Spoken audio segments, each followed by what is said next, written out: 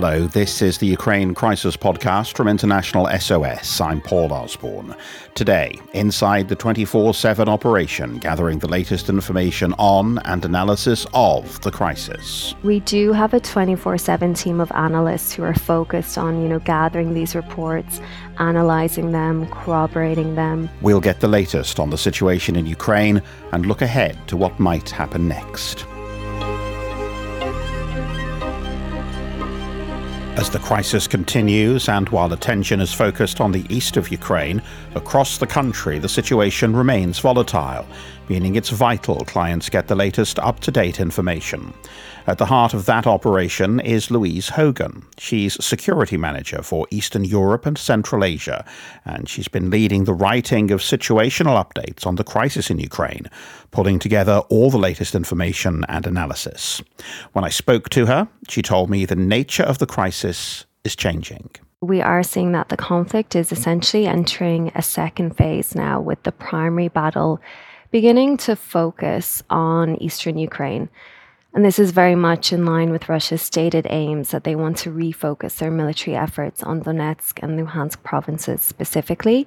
So Russian troops have now completely withdrawn from most of northern Ukraine, including Kiev province. So what does that mean in terms of the situation away from eastern Ukraine? Because some people might think that if Russia is focusing on the east and withdrawing its troops from areas of northern Ukraine, say, that means the danger in the rest of the country will start to disappear. Yeah, so the situation outside of eastern Ukraine is still going to remain extremely volatile. The risk of military strikes in other cities is still very heightened, and that will persist. And then additionally, another point that people need to consider is that while Ukrainian forces have retaken much of the territory that was previously under the control of Russian troops, not all of that territory is yet secured. There's still unexploded ordnance, landmines, and so on. So still quite a volatile situation across the country as a whole. So as Russia begins its new offensive in eastern Ukraine, how do you see the coming days and weeks? Yeah, so we have seen that the next phase of the offensive in the east has begun in recent days, with intense Russian artillery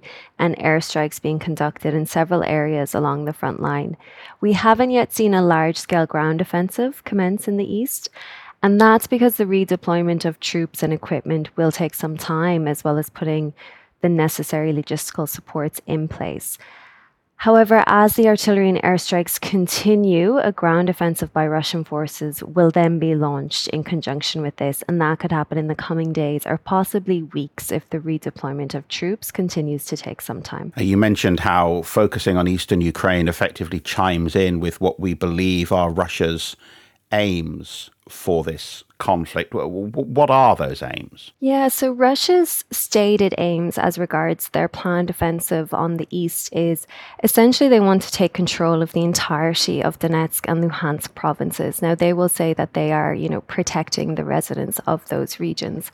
However, it is too soon to say if they have completely abandoned their broader aims that were to take control of more of the country, including the capital, Kiev. Certainly for now, that's not feasible.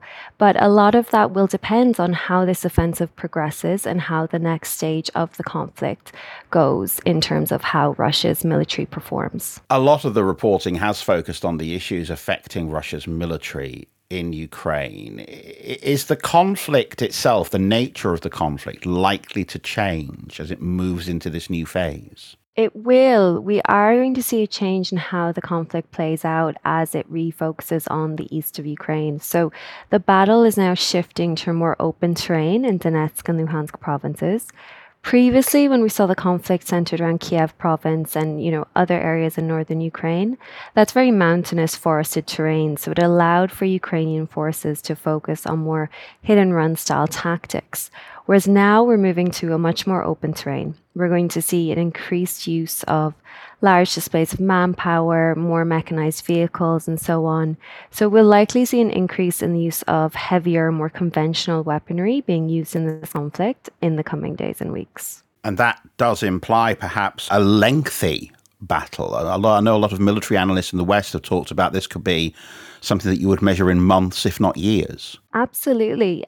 that could be the case. When Russia embarked on this military campaign, it's clear now that they expected it to be a lightning campaign. They expected to make gains very quickly, and they expected to take Ukrainian cities rapidly. And that clearly has not been the case. And I think now that we all have a better idea of some of the limitations that the Russian military has in terms of its manpower, reportedly with its morale, and again with those issues to do with communications and logistics. It's clear that this could be quite a long campaign going forward, certainly with no quick end in sight. And that presumably adds to the challenge of gathering reliable information about what's going on. It does. You know, with such a complex situation and certainly a complex information environment, cooperation of information becomes even more important. And it's really important to ensure that we're consulting a really broad and diverse set of primary source information. And that includes, you know, Ukrainian, Russian, and international sources. And presumably that is just a round-the-clock operation that is happening all the time. Exactly. So we do have a 24/7 team of analysts who are focused on, you know, gathering these reports, analyzing them, corroborating them.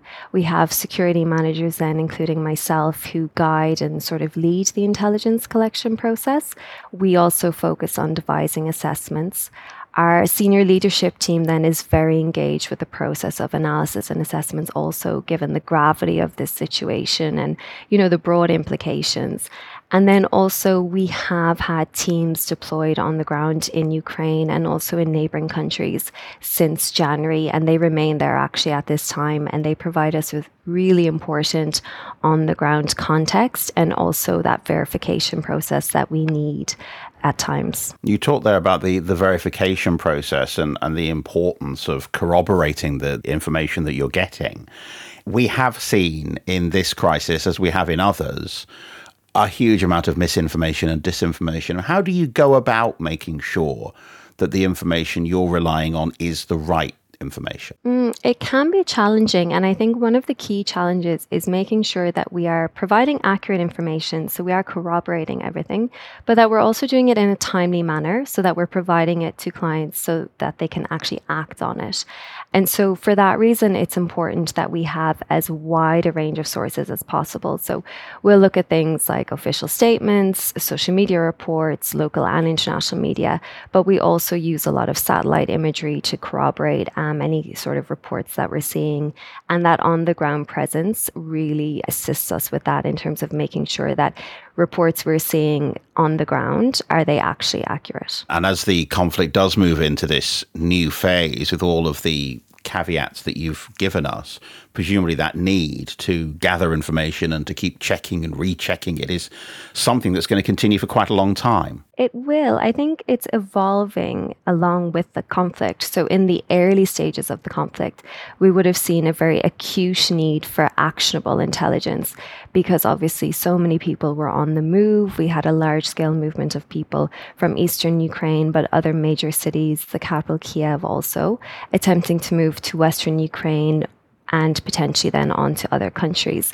Whereas now the conflict has settled somewhat into a slightly more stable phase. So the need for information hour to hour is perhaps not as acute, but the need for verified information certainly remains and will still be the case going forward. Louise Hogan, Security Manager for Eastern Europe and Central Asia at International SOS. Don't forget, clients can access the latest information and advice on the situation in Ukraine from a special microsite. You can find it by heading to site.internationalsos.com/Ukraine crisis. And from our website, you can also find out how to get in touch with us via our global network of assistance centres available to clients 24/7. For now, though, thanks for listening, and until next time, goodbye.